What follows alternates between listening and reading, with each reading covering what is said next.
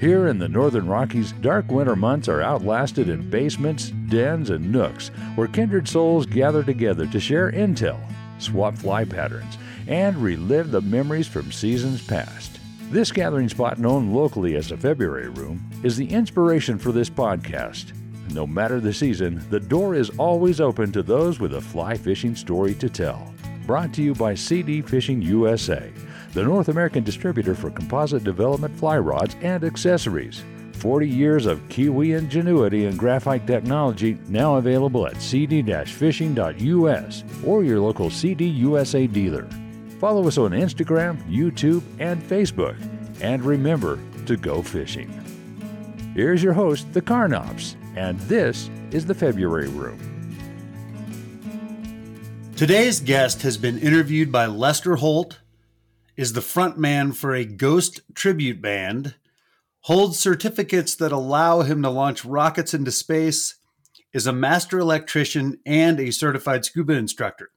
Though he probably doesn't even own a fly rod, he spends his fair share of time in the water. This guy fishes for evidence in order to solve missing persons cases, and we think you'll find his story compelling and inspirational. Nick Rattlesnake Rinn, welcome to the show. Thank you, Justin. Thank you for having me. You bet, buddy. How you doing, man? We've known each other our entire lives, but don't get to see each other much anymore. So what's new? Oh, not much. It's good to see you. Just got back from the coast yesterday. I was in Newport for about 4 days, kind of spent Thanksgiving there and the following few days to do a little scuba diving and some sightseeing, and also doing some filming for my YouTube channel. And we had a lot of fun there. And those videos that we filmed will probably come out here in the next couple weeks. Of course, right when we finished filming for the day yesterday, and I was leaving, I had to stop at the gas station on the way out of town. I don't know if you remember Newport that much, but there's a Circle K basically right at the corner of the highway that heads west from there to come back home. And I pulled in to get some gas and was getting gas filled up. And so I ran inside to get a 5-hour energy drink and set it up at the counter. And I was like, oh man, maybe I should get a bottle of water as well. So I grabbed my 5-hour energy and I walked back over to the glass case and I grab a bottle of water out of there. And while this is going on, I hear kind of some stuff going on around me and a little bit of swearing. And I look over and it appeared that this like homeless dude had basically come barging in, and he was cutting in front of the line to use the restroom. And the female cashier didn't really like that. And she was yelling at him to, hey, you can't just cut the line here. You got to wait in line. And of course he was kind of, I don't know if he was belligerent or what, but he was very rude to her. And he started pushing his way past her. And as the guy that was in the restroom started to come out, he barged his way in there, and she followed him in saying, hey, you need to get out of here. And he was carrying this like 2-inch in diameter kind of walking stick thing. And all of a sudden, as I looked over, I see him grab this thing and start clubbing her on the back. Jesus. So what is going on here? And so after he hit her once in the back, basically it kind of pushed her out the door, and he barged his way in and locked the door. And I looked at the guy behind the counter and I said, hey, call 911. You got an issue going on here. And so he gets on the phone. He's calling 911. And I'm kind of pacing around the store trying to figure out what to do here, because I didn't want to leave the area until the cops got there, because there's some guy on the loose in the store now, locked in the bathroom with a club, and he's, potentially beating on people with it. So after about a minute, the guy had the cops on 911 call, to get them en route, and they're still not there. So the door opened up and he comes barging out, and he's trying to make his way towards the front. Of course, this lady is really angry with him at this point, and she's getting in his face saying, hey, the cops are coming, you need to hold up. And he kind of drops his sleeping bag and starts hitting on her again. And so about that time, I had been kind of pacing around the store, getting more angry and more angry. So I ran around. He kind of brought her to the ground, and he had her head kind of locked in his lap. And I said, and he's looking up, and he had the audacity to look around to these other bystanders and said, "Hey, can somebody assist me here?" And I'm thinking, I don't, it doesn't even make any sense, like what you're doing. So in my mind, I'm like, yeah, I'm going to assist you, all right. So I walked around behind the aisle where he couldn't see me, and I came up behind him, and as fast as I could, I just grabbed him underneath the arm and yanked him off her, and kind of tackled him in the aisle. And about that time, another guy came in from outside too, and we both were basically on top of this guy. And the guy that came in from outside kind of grabbed him in an arm lock, and I grabbed his left arm and pinned it to the ground. And she was able to get up. She was okay. There was a bunch of people kind of standing around like, what the hell's going on? And so I just yelled, "Are the cops on the way?" And they said, "Yeah, they should be here soon." So we just basically looked at the guy. He's trying to tell us to, "Hey, can you get off me? You relieve some of the pressure." And the guy next to me said, "You're lucky I don't break your arm. You ain't going nowhere." So we basically just pinned this guy down and held him for about another minute till the cops were able to come. So it was basically like a citizen's arrest on some dude off the streets had decided that he was going to beat his way into the bathroom to use the bathroom, and it didn't really pan out too well for him. So anyway, we held him for until the cops got there. They got him out of there, arrested him, got our story. The lady was okay. Luckily, it didn't go any worse. But that was basically how I ended my trip to the coast yesterday. Wow, man, that's some vigilante shit. I Yeah, don't know that what. was. Yeah, I don't know what's the most impressive part of the story, whether that you and this guy were able to apprehend him, or that the police in Oregon actually showed up. Yeah, yeah, exactly. I was kind of surprised at how quick they got there. It only took them about 5 minutes in a small town the size of Newport. So anyway, yeah. Wow. Then about a mile after that, as I left the store, I'm still contemplating what went on there. A guy wrecked a vehicle right in front of me, and I saw his dog get launched out of the passenger window as he's rolling back into the street, the oncoming traffic lane. And I'm thinking, what the hell is going on? It's been less than 5 minutes since I'm dealing with this last issue. And now this guy that just wrecked seemed like he was like a fugitive or something, because he tried to flee the scene in this totally destroyed vehicle that barely was driving. He starts driving away. His dog's on the side of the road. I pick up my phone, I pull over, put my hazards on, call 911, explain to them what's going on. Finally, the guy, I see him in my mirror pull off to the side of the road. He's now walking back, and he's not talking to people, and he kind of looked like he was maybe a fugitive or something. So I locked my car as he's walking by. And finally, the ambulance came. He got his dog off the road. The dog was okay, luckily. It looked like a little pit bull or something. And anyway, before they locked down the road and kept people from going, I had to get out of there. But it was basically two crazy incidences that happened within 5 minutes of each other, within a mile there in Newport, Oregon. So yeah, it was a crazy end to an Jesus. awesome weekend. Man, those coasties have always been unpredictable. Yeah, you got to be prepared. Don't keep an eye on your six. You never know what's going to happen over there. Wow, crazy, man. And you were I saw that you posted a video of some king tides. What are the king tides? Tell me about that. Yeah, so the king tides are something I just learned about recently. This is when the moon and the sun get abnormally close to the earth. And so the gravitational pull that they put on the tides makes it pretty extreme, and it can make the tidal exchange anywhere from 8 to 12 feet. And I don't know if you're familiar with tides, but normally, the tide normal. Well, I am a fisherman. Yeah, so the tides normally, at least here on the A little Oregon bit. coast, you could get anywhere from a foot to maybe 6 foot, and at 6 foot, you're like, boy, that's a pretty big exchange. So these were pretty high tidal exchanges, and of course, we went up there to do some scuba diving, and during scuba diving, we were going up there to specifically spearfish. Speaking of Oh, fishing, cool. but the that big of a tidal exchange makes for bad visibility. So Yeah, We I was going to attempted our say, first is it dive on. safe to? Oh, go ahead. Well, you Sorry. have to.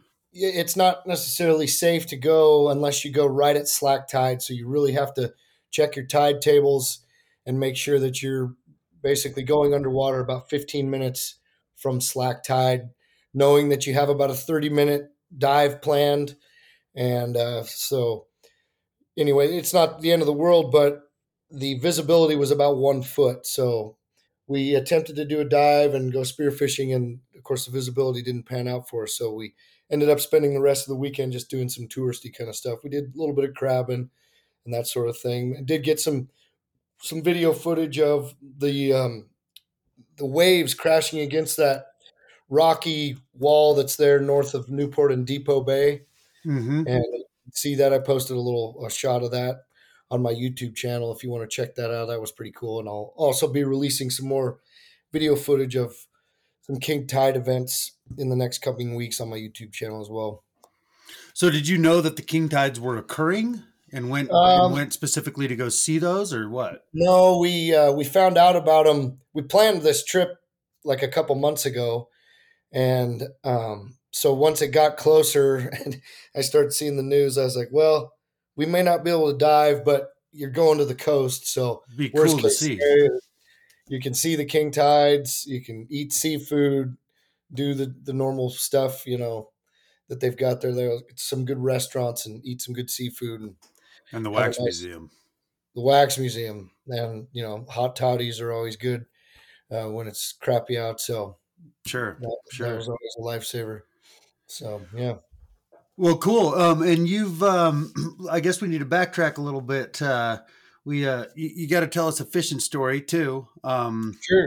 So let's hear one of those from the Yeah. archives. So I'll tell you probably one of my favorite fishing stories. And, as you know me, people may not, but I'm not really much of a fly fisherman. However, I do like fishing, trolling or ocean fishing and that kind of thing. And spearfishing too, which And is spear fishing, awesome, which is and I'd actually like my to favorite because it talk more combines. about here in a bit. But Sure. So anyway, about 8 years ago, 8 to 10 years ago, I went on a fishing trip with my dad.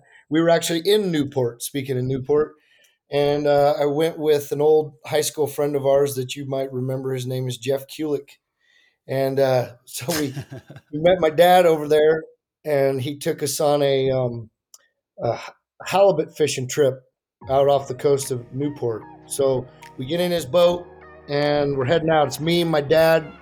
Anyway, so we get on my dad's boat and we're heading out. You got to get where the spot we were going was approximately, I think, about 11 miles off, basically from the boat ramp there at the marina in Newport. And we're going out, and it takes a while because it's ocean going. And I'm guessing we're maybe 45 minutes to an hour into our trip out there. And my dad slows down the boat and he starts to panic a little bit. And he realizes he forgets all of the halibut fishing stuff back in the truck. Jesus, Jack.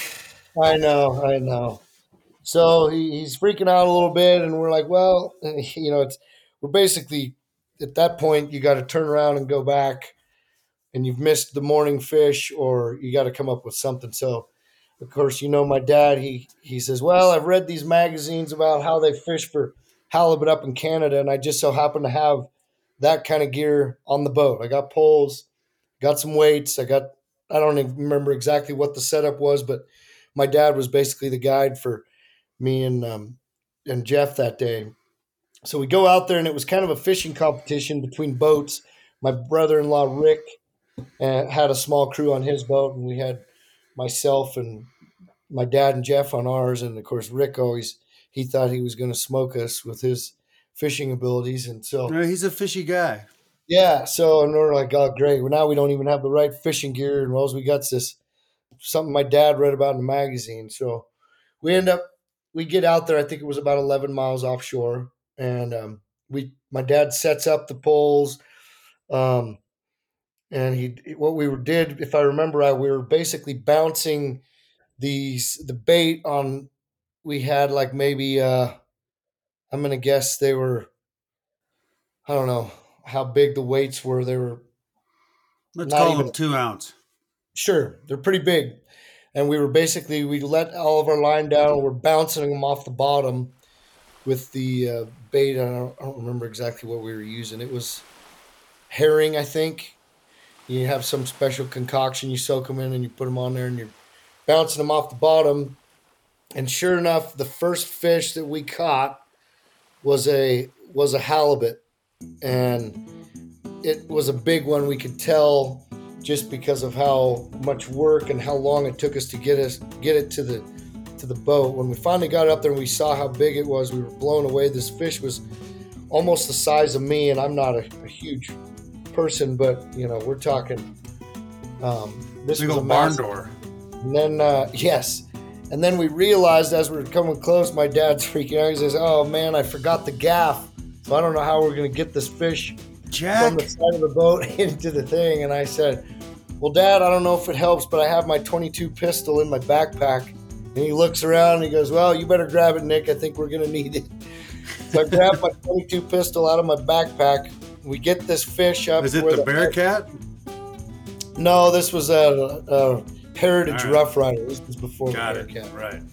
Anyway, so he gets it up out of the water, the head just above the water, and he keeps yelling, "Watch the line, watch the line."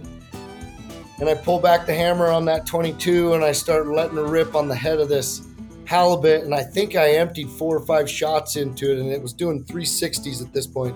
And then it turned, after taking 4 shots to the head, it turned and just started diving down again. And, the poles just zzz, going back in the water. We're like, holy cow, that thing's just took 4 22 shots to the head and it's still going. And it went down for a little bit, and then finally it died, and you could feel it go limp. And so we reel it up, and it took both Jeff and I with the big fishing net to reach over the side of the boat, get it, and lift it into the boat. Somewhere I have a picture of it. I laid down next to on the bottom of the boat because I couldn't believe how big it was. And when we finally got it back to the dock and we weighed it, it was 92 pounds. Holy cow. For a Newport, Dang. Oregon halibut fish, it was the biggest fish caught on the docks that weekend that anybody had seen. Everybody was taking pictures of it when we got back. And we ended up getting a couple other fish that weren't quite as big, but they were still big. So there was some about that method that we used, or we just got super lucky. But of course, we ended up winning the little fishing derby between our camp, and so we had a couple laughs and a few cocktails that night around the campfire to tell that story a few times. So that was probably one of my That shut favorite Rick fishing up for a while. stories. Yeah, exactly. Wow, that's awesome. Oh, Cool. yeah. Leave it to Jack to figure that out. Oh yeah, exactly. So Well, that's cool, man. So, by trade, you've been an electrician for most of your life, but have always had multiple hobbies and aspirations from, fishing to tooling around the desert and rattlesnake hunting and music. You've had, heavy metal bands, you've had country bands, and then scuba diving, of course. mhm. So how did you first become involved with the group that was dedicated to solving these missing persons cases across the country? Yeah, how did that all come to pass? So as I've been scuba diving for a long time, but in the last 10 years anyway, I got pretty active with it, and I started doing a annual environmental cleanup operation that they had here locally in Bend called the Deschutes River Cleanup Project. And this is put on by the local watershed council um, that they do annually every year. And what they do is they have a bunch of volunteers go downtown. Most of it takes place in the old mill district here in Bend. And a lot of people target the shorelines of the river to pick up trash and that sort of thing. But there's also a small group of local divers that volunteer their time to put in upstream of the old mill district and dive through there, cleaning up all the cans and bottles and any kind of garbage that gets put in. Of course, you find a lot of sunglasses and cell phones and that sort of thing too. But it's basically just a trash cleanup operation that we do every year. And in Central Oregon, we have a fairly small scuba diving community because for those of you that don't know, scuba diving is not super popular in the middle of the desert. It's more of something that goes on closer to the ocean, places like Florida or places in the Caribbean and places like that. So, if you are a scuba diver in Central Oregon, you tend to get to know all the other local scuba divers. So, about 5 years ago, at one of those cleanup operations, I met another local um, scuba diver that was doing the same thing, and he had just happened to start a YouTube channel. And he said, "Hey, I'm doing these kind of all over and making some YouTube videos about it. Would you be interested in joining me for some of these?" And of course, as scuba divers, you're always looking for some sort of entertainment. And if somebody's got a project for you, it's like, heck yeah, let's do this. So we started kind of doing some YouTube videos, more environmental cleanup stuff around the county, local stuff, and then it kind of got bigger, and we would do some local lakes, Lake Billy Chinook. And after a while, we started finding some guns and different kind of stuff that the YouTube viewers would notice that this stuff was pretty entertaining. And his YouTube channel built in numbers of subscribers, got a lot more views, and so we he got a few kind of sponsors and worked his way up to where now we wanted to travel a little farther, and so we started going up to Portland and doing vehicle recoveries out of the Willamette River. And a lot of people don't know this, but a lot of waterways around the country, and I'm sure the world, get filled with vehicles, most of which are either derelict vehicles that a lot of them get stolen and eventually, the stuff taken out of them and people dump them, or a lot of it is insurance fraud where somebody will drive it down a boat ramp, put it in neutral, sink it, and tell their insurance company that it got stolen so they can collect on insurance if they're underwater on their payment, no pun intended. Yeah, And I've seen two fishing guides do that. oh really? Yeah, yeah. Whether on purpose or not, Yeah, but yeah, but they did it. pretty much. So anyway, they during the course of one summer, this was maybe 4.5 years ago now, of trying to recover as many vehicles as possible that we found in the Willamette River. One of those vehicles just happened to have a deceased person inside. And so once that happened, my buddy's YouTube channel got a lot of attention, and viewers reaching out to him saying, "Hey, we've got a lost loved one that was last seen in a vehicle in such and such place in the country. Do you think you can help us out?" So that's when he kind of put together and started making it more of a focus on traveling around the country using sonar equipment and small Zodiac rafts, with the intention of looking for missing people that also went missing in a vehicle, neither of which have been found. So they would go there and basically kind of draw a 5 to 10 mile perimeter around their last known location and start searching the local waterways in the areas, and start finding these lost loved ones. And to date, in the last 2.5 years, um, that particular search team has found and solved 26 cold cases around the country, in states all over the country. So, about 4 months ago is when I got hit up again by the owner of that organization saying, "Hey, this thing's blowing up, and I really need to cover some more ground. I want to put together a second team, and I think you'd be a great team leader for this. You've got the diving skills. You're experienced with working with the towing companies and law enforcement. You've got your military background, and you're good with talking to people on camera. So, do you think you'd be interested in doing this?" So, of course, I said, "Yeah, absolutely." So that's when I started back in August of this year, 2022, and went on my first road trip August 1st, and we were out for 30 days. I think we searched for about 17 different people on that particular road trip. I think we hit, if I remember right, about 15 different states, all the way as far northeast as up to Wisconsin, and then back down to California, and then back up to Oregon.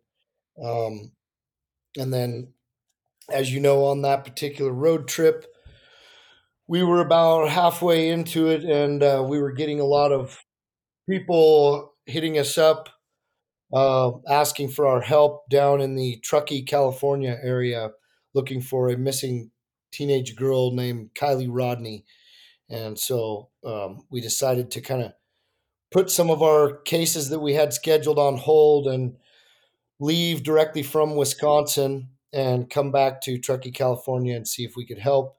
And I'm glad we did, because on our second day of our search, we found her in Prosser Reservoir, approximately within a quarter mile of where she was her last known location was. So that was the first my first case that I solved, and I also dove on that vehicle to confirm that it was her vehicle and that there were human remains inside. And yeah, we that was something I didn't expect. That kind of happened, uh, kind of out of the blue for me, and I really didn't expect all the media attention that got, because right before we found her, that case had gone kind of nationwide, it made national news, and so we instantly were into a kind of a media frenzy on that, and it was After years of fine print contracts and getting ripped off by overpriced wireless providers, if we've learned anything, it's that there's always a catch. So when I heard that Mint Mobile wireless plans are $15 a month when you purchase a 3-month plan, I thought, what's the catch? But after talking to them, it all made sense. There isn't one. Mint Mobile's secret sauce is that they sell wireless service online. They cut out the cost of retail stores and pass those sweet savings directly to you. To get this new customer offer and your new 3-month unlimited wireless plan for just $15 a month, go to mintmobile.com/waypoint. That's mintmobile.com/waypoint. Cut your wireless bill to $15 a month at mintmobile.com/waypoint. Additional taxes, fees, and restrictions apply. See Mint Mobile for details. it was a little overwhelming for me, to be honest with you. And it's been, several months since we found her. The initial release from the investigators has come out saying that just it's an accident with no explanation as to. Really? Yeah, That's where it's left at? yeah, there's no explanation as to why. So there's a lot of people still speculating, and I don't like to talk about it too much, but this isn't private information. This is all over the internet, and YouTube channels all over, talking about potential of cover-ups and foul Hmm. play and Sure. police covering it up. And I mean, Scientology, Freemasons. I mean, every rumor you can possibly imagine is out there. The So, stone um, cutters, everybody. I Yeah. mean, yeah, it's gotten a little bit out of hand, to be honest with you. Um, to this day, that video that we made, um, that's still on YouTube. You can watch that and make your own assumption. And people ask me, "Do you still think it's suspicious?" And yes, I do. That's about all I can say. Just the whole circumstances and the fact now that the police can just come forward and say, "Well, we've determined it's an accident," without any explanation as to Hmm. how, bothers me a little bit. But I'm not. I'm not there. I'm not the investigator. My job was to find where. It's not my job to find out why. So I have to let that go. Well, this is the same outfit that spent 90,000 man hours looking for this vehicle underwater, right?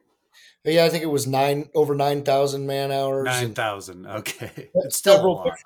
several different Yeah. agencies, and they had already searched Prosser Reservoir, and after 2 weeks of her being missing, and we came in, and actually the first day that we were on site, we didn't search um, Prosser Reservoir, because the police that we talked to made us pretty convinced that they'd cleared it. It was pretty.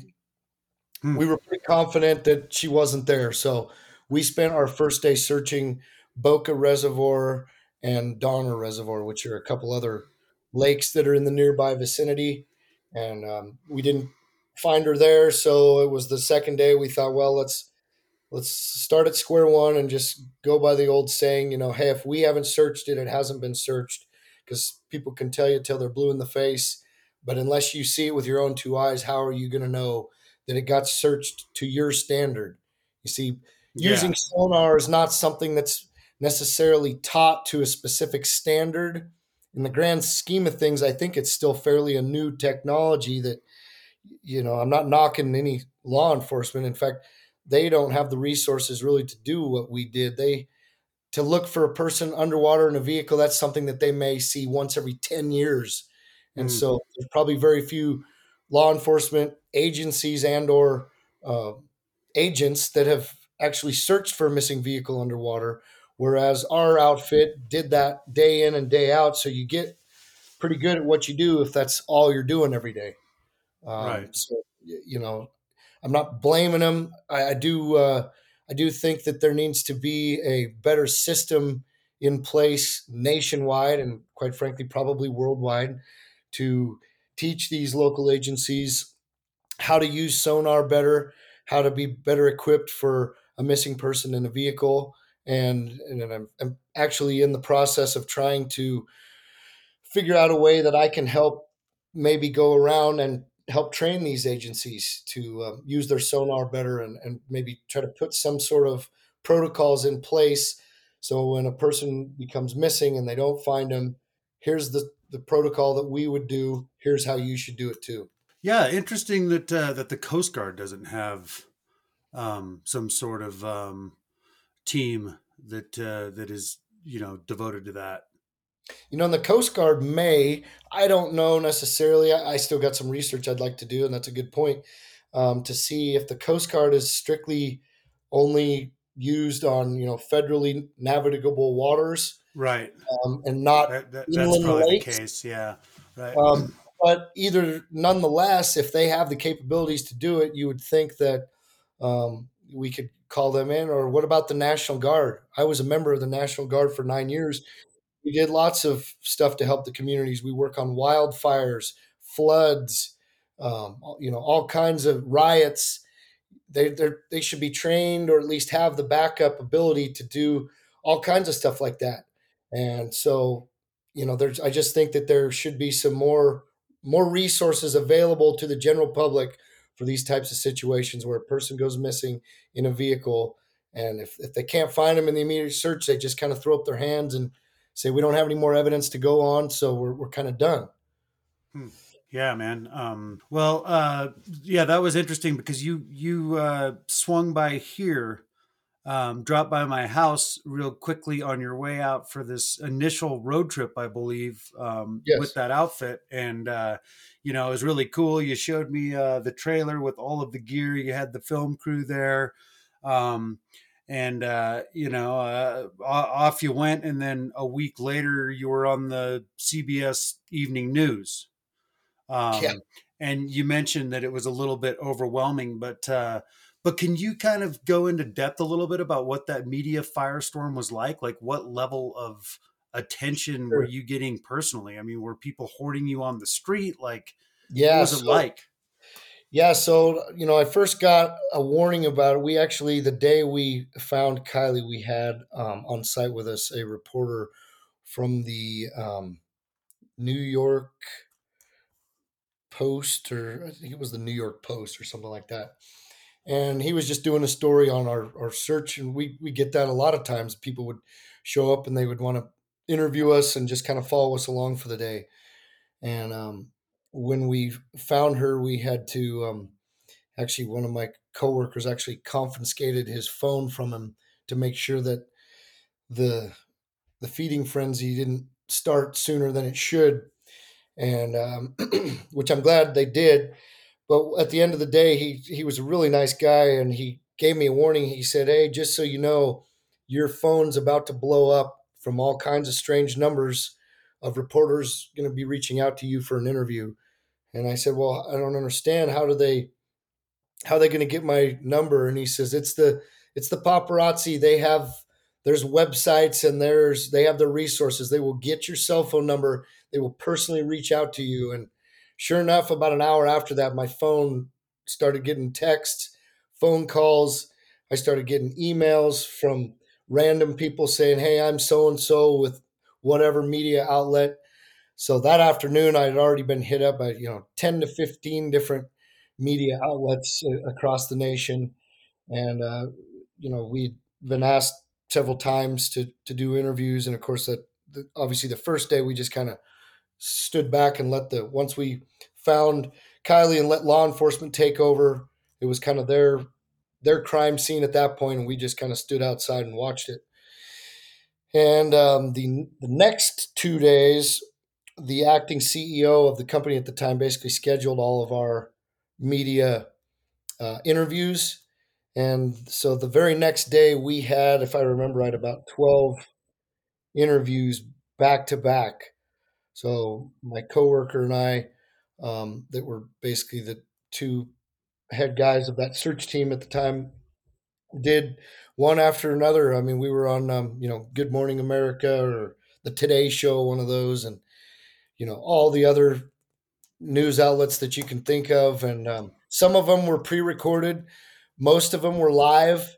So Dang. one of the team members had a family member that had a cabin in the Lake Tahoe area, so we posted up there for a couple days to decompress and kind of clean our gear and reorganize for the rest of the trip. And we did multiple interviews. We just basically had a laptop set up, and one after another, we just did these live streams. And it was almost more tiring than it was to go out and search all day and lift boats in and out, to be honest with you. I Um, bet. so it was an eye opener. I couldn't believe the amount of media attention that particular case would have collected at the time, and it went on for, obviously, the first day was all the major news networks, and then we all, including myself, got hit up by emails of different YouTube channels and wanting to do, hey, can we get you as a guest on our show and this and that sort of thing. And I still get hit up occasionally. It's kind of waned from that quite a bit, but I still occasionally get hit up by people that are asking me to talk about it. And Well, yeah, what's this? I mean, this is, despite all that, you were more nervous for this podcast than any of those live oh yeah, for interviews. sure, Yeah, this is nerve right. wracking. This is big time. Yeah.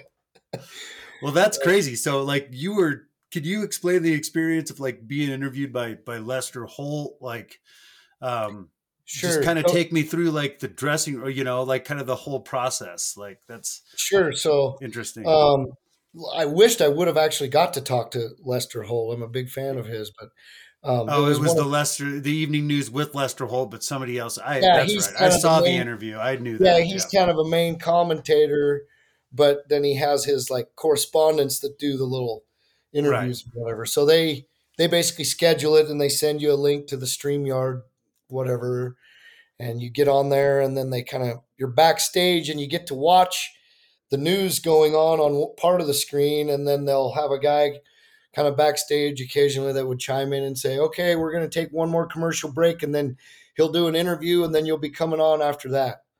And so, obviously, when you first enter the backstage part of it, they check and make sure that your shot is okay and that your sound levels are all good. And they'll say, hey, do you think you can tilt the camera a little bit to down a little bit, that we don't want to see the glare on the windows too much or whatever. So you'd have to tweak it a little bit. And then they would say, okay, the sound's a little weird, and they may have to tweak it. And then, okay, just stand by. And then they'll be watching. And like I said, they'll come on and say, okay, they're going to do one more commercial break. And then you're going to come on right after the introduction. And then it's just boom, And it's live. live. It's Wow. live. And they ask you the questions, and you have to give the answer right then and there. There's no editing involved in it because it's live news. And I'm going to guess we did 6 or 8 of those the day after we found her. And I imagine probably by the seventh and eighth one, you had your routine down pretty well pat. Yeah, I mean, obviously, most of the Questions differed a questions little bit, but yeah. yeah, but they're pretty much similar. You know what they're going to say. So yeah, towards the end of the day, you're just like, okay, one more, and then let's go. I'm hungry. I want to eat something. So Dang. just So you probably turned down a lot of offers to appear on various YouTube channels and what have yous, and like, yeah, yes, and honestly, I like nowadays. If somebody sends me an email and they're super nice and polite, and I check out their channel and I see that they're not a person that just bashes everybody. troll. Yeah, and they're kind of a smaller channel. I like going on those because I kind of think it's fun to help out the smaller channels. I mean, a month ago, I had shoot. I mean, 3 weeks ago, I had like 1,200 subscribers on my YouTube channel, and then I posted a couple new YouTube videos, and now I just hit 29,000 subscribers. So I know That's a what it's lot, like to man. be a small Yeah. person, and anything helps. So I try to help out the small channels and give them a little something. And I mean, I'm a nobody, but if somebody wants to talk about a specific thing, there's certain things I'm more than happy to share with people.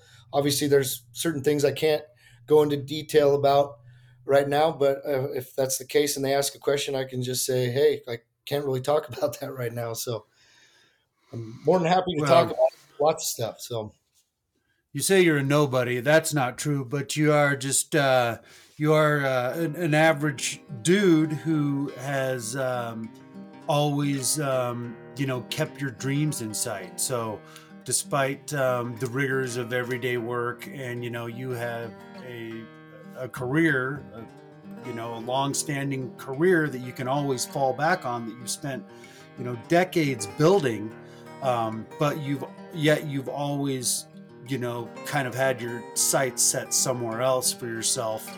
And just as your friend, I'm just super happy for you. And I think it's inspirational that you've never lost sight of those dreams and goals. And here I have an autographed photo of you leading a rock band 20 some years ago, and we'll post that up here, so folks can see it. But I believe it says those who uh, don't reach for the top never reach their goal, you know? yes, And that's true. I mean, it was yeah, kind of a no, joke back then, but it's right, true. no, Uh, yeah, and I appreciate it. Yeah, it's just one of those things where, and I would say this to anybody is I don't care how old you are or how small you are, you can still do big things in this world. And the only way to do that is to keep looking forward and never give up on your dreams and goals, and always try to better yourself. Continuing education, I don't care what you're doing, even if you're a fly fishing guide, a fly fisherman, to think that you've reached the top and there's no more for you to learn or nowhere else to go to get to another level, you can't think like that. You have to always be looking for the next piece of information or the next opportunity to move to that next level. And again, the main thing is just never let go of your dreams and your passions. Always stick with your passions because those will lead you to the direction your heart desires. That's the main thing right there. well said. Well said. I'd like to talk about spearfishing a little bit. Sure. I'm super curious about it. I went one time for approximately 15 minutes, and there was a tiger shark sighting in the Bahamas, and we got the hell out of there. But so I've always been kind of interested in it, curious about it. You spearfish in much different environments than I probably would, like the gloomy, dark, eerie, murky, great white, freaking infested Oregon coast. So tell me a little bit about like the spearfishing experience and what that's all about. Sure. So here in the, and by the way, I've also done it. Excuse me. I've Right. also done it in. You go tropical too. Yeah, but the spearfishing you do down in the Caribbean is for lionfish, and I don't know if you know much about the That's cool, man. Yeah, let's hear about lionfish. that too. Good Yeah, point. I'll start there. The lionfish, for those of you that don't know, are an invasive species that has been a problem for, I think, a few decades now. Um, and there's nothing that really there's not many, I wouldn't say nothing, but there's not many ocean creatures that eat the lionfish. So they're spreading faster than they can get killed off. And so they're becoming a nuisance in a lot of areas, mainly in the warmer waters of the ocean, not necessarily over here in the Pacific. So the lionfish, you can Google this or you can check them out there.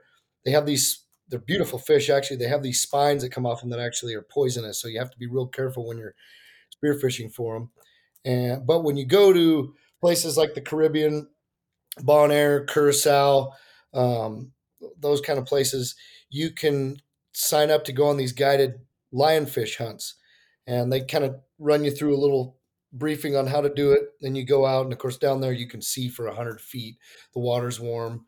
It's super easy diving, and if you get lionfish, most of the time you can take them to the local resort you're staying at, to the restaurant or the kitchen, and they'll cook them up for you. And they're actually, it's by far the best fish I've ever eaten. I'm not even joking. Ask anybody who's eaten the lionfish. It's better than halibut, cod, salmon, any of that. It's absolutely melt in your mouth delicious. So if you ever get the chance, go on a little guided lionfish spear hunt next time you're in that area. Is it So, better than like an old carp on the bank in the summertime that's been sitting there for a while? well, it's not quite as good as that, but Okay. it's a close second. Um, So, but most of the spearfishing that I do is here at the Oregon coast. And basically, you just have to have the same fishing license you do if you're fishing with a pole above the water. And we normally go off of the jetty fingers. We've Newport's probably the most popular place that I go. We also sometimes go down to Port Orford, which is even better. But Port Orford's, Pretty town. it's a 6 hour drive versus 3 hours. That's why we most of the time go to Newport.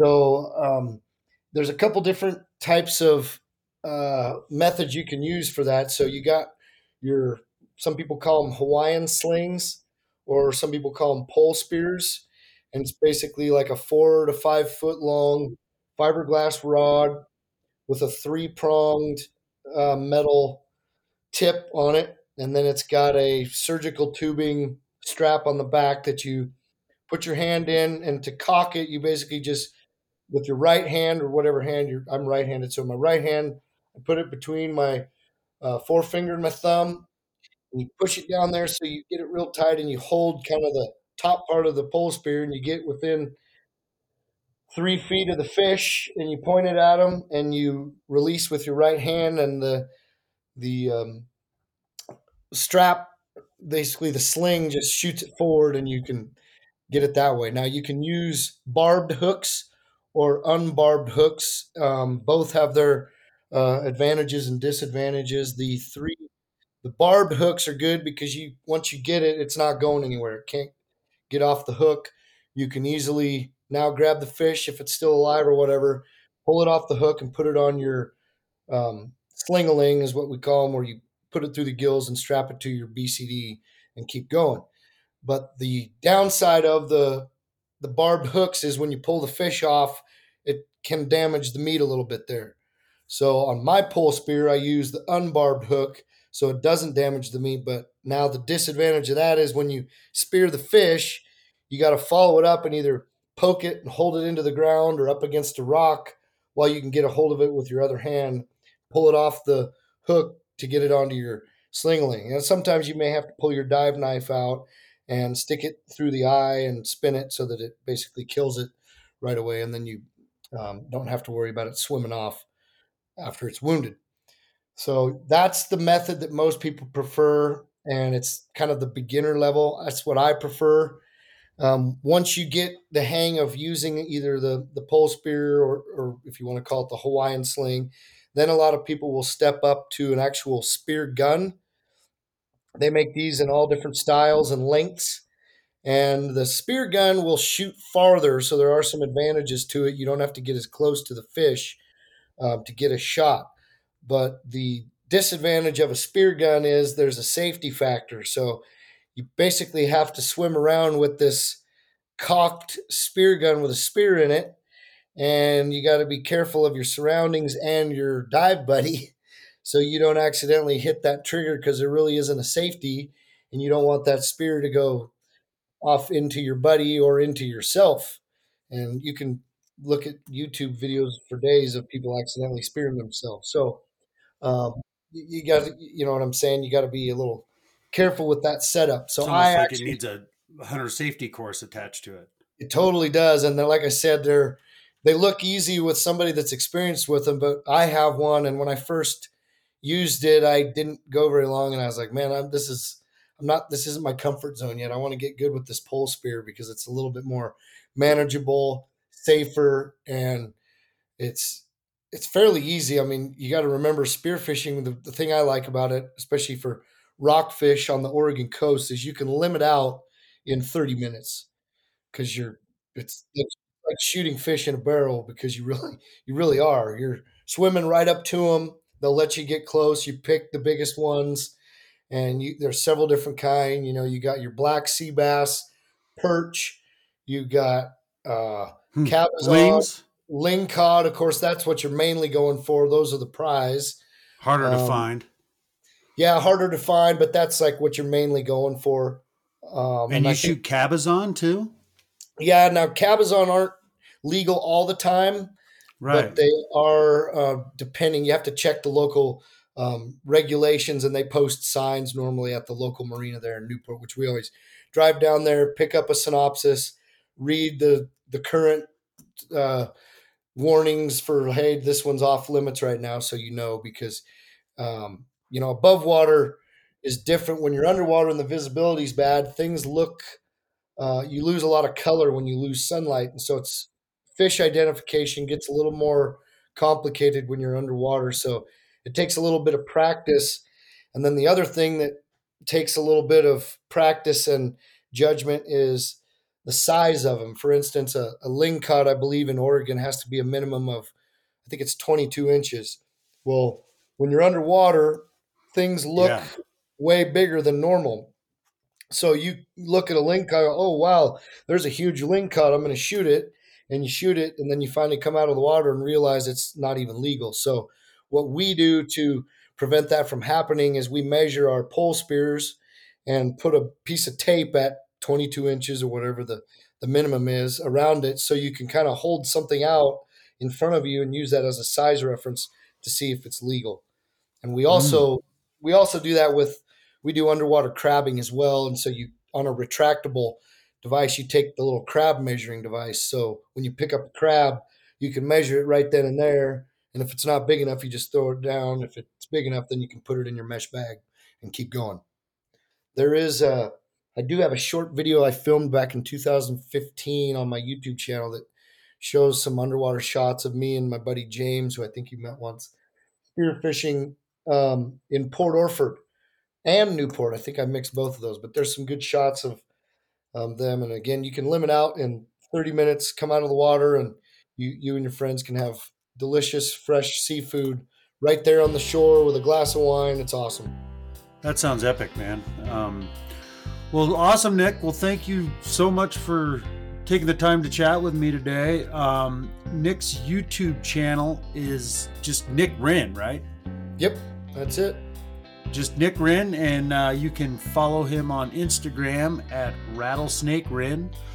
And yeah, man, just great catching up with you, and thanks again for taking the time, and congrats on all your success, and wishing you continued success in your future endeavors.